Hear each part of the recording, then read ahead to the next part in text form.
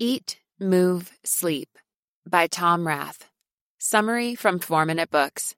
Written by Nicholas Goka. One-sentence summary. Eat, Move, Sleep shows you that living a long and healthy life is not the result of massive lifestyle changes, but a lot of small habits which improve the way you sleep, eat, and exercise, and, if combined, add a whole lot to your health. Favorite quote from the author. Every hour you spend on your rear end saps your energy and ruins your health. Tom Rath. Tom Rath knows a thing or two about business. Maybe you've heard of his most popular book already. It's called StrengthsFinder 2.0. However, in order to even become one of the world's leading business thinkers, he first had to learn a lot about something else: health.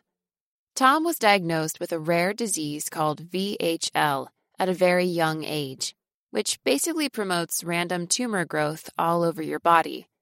Instead of throwing in the towel, he decided to focus on what he could control.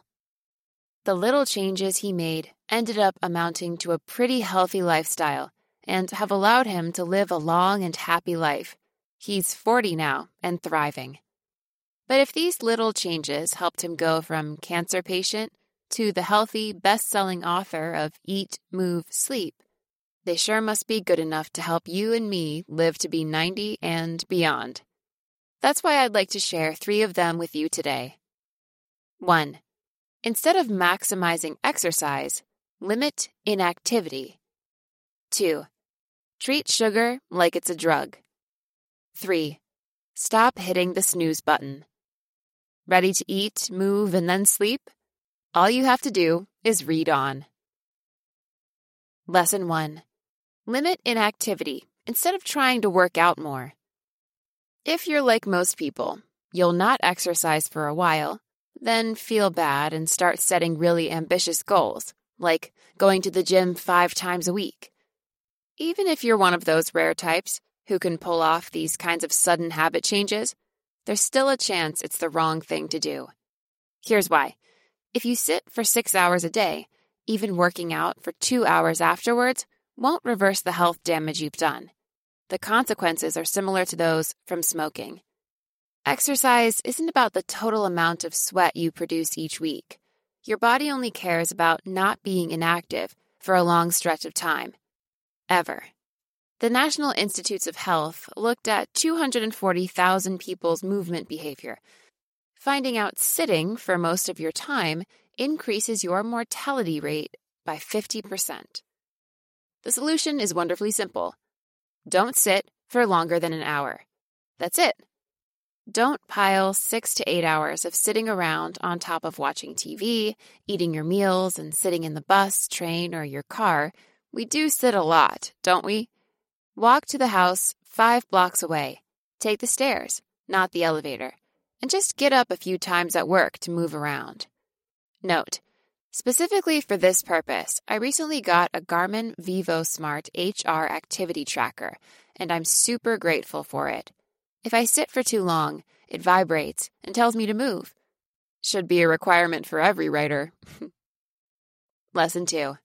Treat sugar like it's a drug. There are illegal drugs like cocaine and heroin, legal and socially accepted drugs like tobacco and alcohol, and then there's sugar, which, according to Tom, is the worst one. Not only because it's not even considered a drug, but because it's part of everyone's daily food intake. How much sugar do you think you eat each year?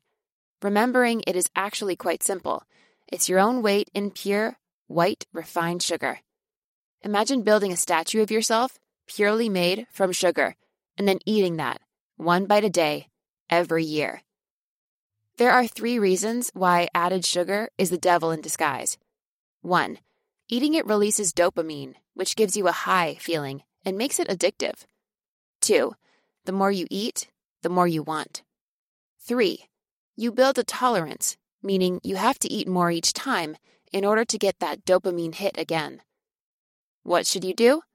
Treat sugar like it's an actual, illegal drug. Avoid added sugar whenever you can. Don't even buy unnecessary sweets and snacks, and use it very carefully when cooking. Lesson 3. Stop hitting the snooze button and get up right when your alarm rings. There's sleep and there's efficient sleep. You know, one is physically being in bed, the other is actually getting some quality shut-eye during which you're actually recovering. However, and most of my friends do this, you can ruin a perfectly good night of sleep with one tiny mistake in the morning, hitting the snooze button. The reason is that if you hit snooze and go back to sleep, your alarm wakes you up right at the point where you're about to enter a deep sleep phase again, which makes you groggy and tired. The more you repeat this, the worse it gets. So even if you've just slept 7 hours before, getting up would have been better than snoozing for another 45 minutes. I never understood how someone would rather spend up to an hour in a constant state of semi-wakefulness instead of just sleeping an hour longer in the first place. But it's a habit deeply ingrained in lots of people. If you're one of them, make this your mission for tomorrow. Don't hit the snooze button. Set your alarm at the latest possible time and force yourself to get up instantly. Note, this 2-minute video explains the science behind the snooze button in more detail. Eat, Move, Sleep, Review. What a cool book! I love his approach of small, incremental changes. Even if you just make one small change each month, that'll be 12 each year, and within 4 years, you'll have accumulated almost 50 positive habits. This stuff compounds big time, so never underestimate the power of marginal gains. Short set of blinks on a wide range of topics and with lots of examples.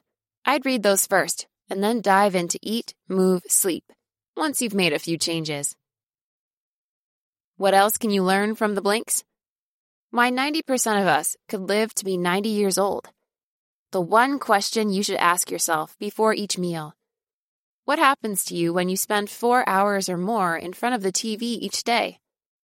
How much top performers sleep?